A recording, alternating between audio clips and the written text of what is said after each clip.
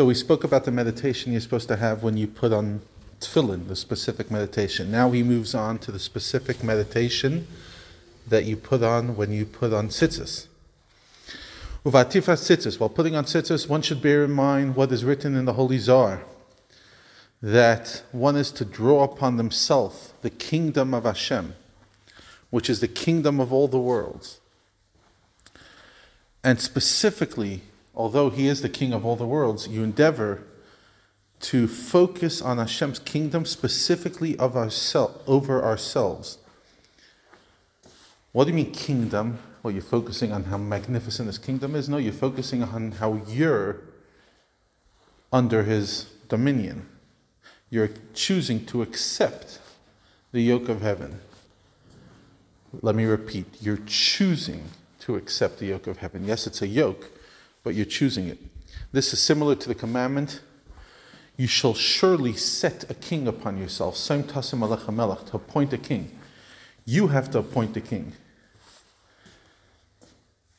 You have to choose God as your God. So that is a small example of what you would do in tefillin and tzitzis. He says like this.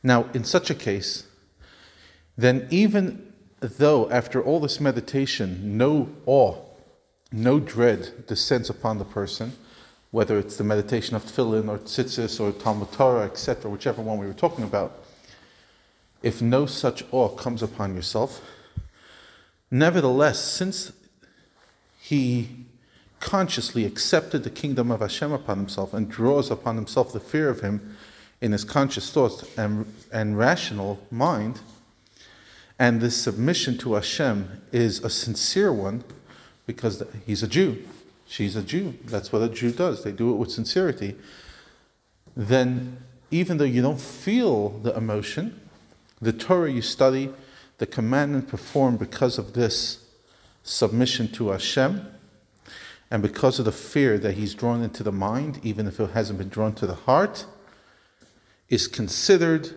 avodah shlema. It's termed complete service.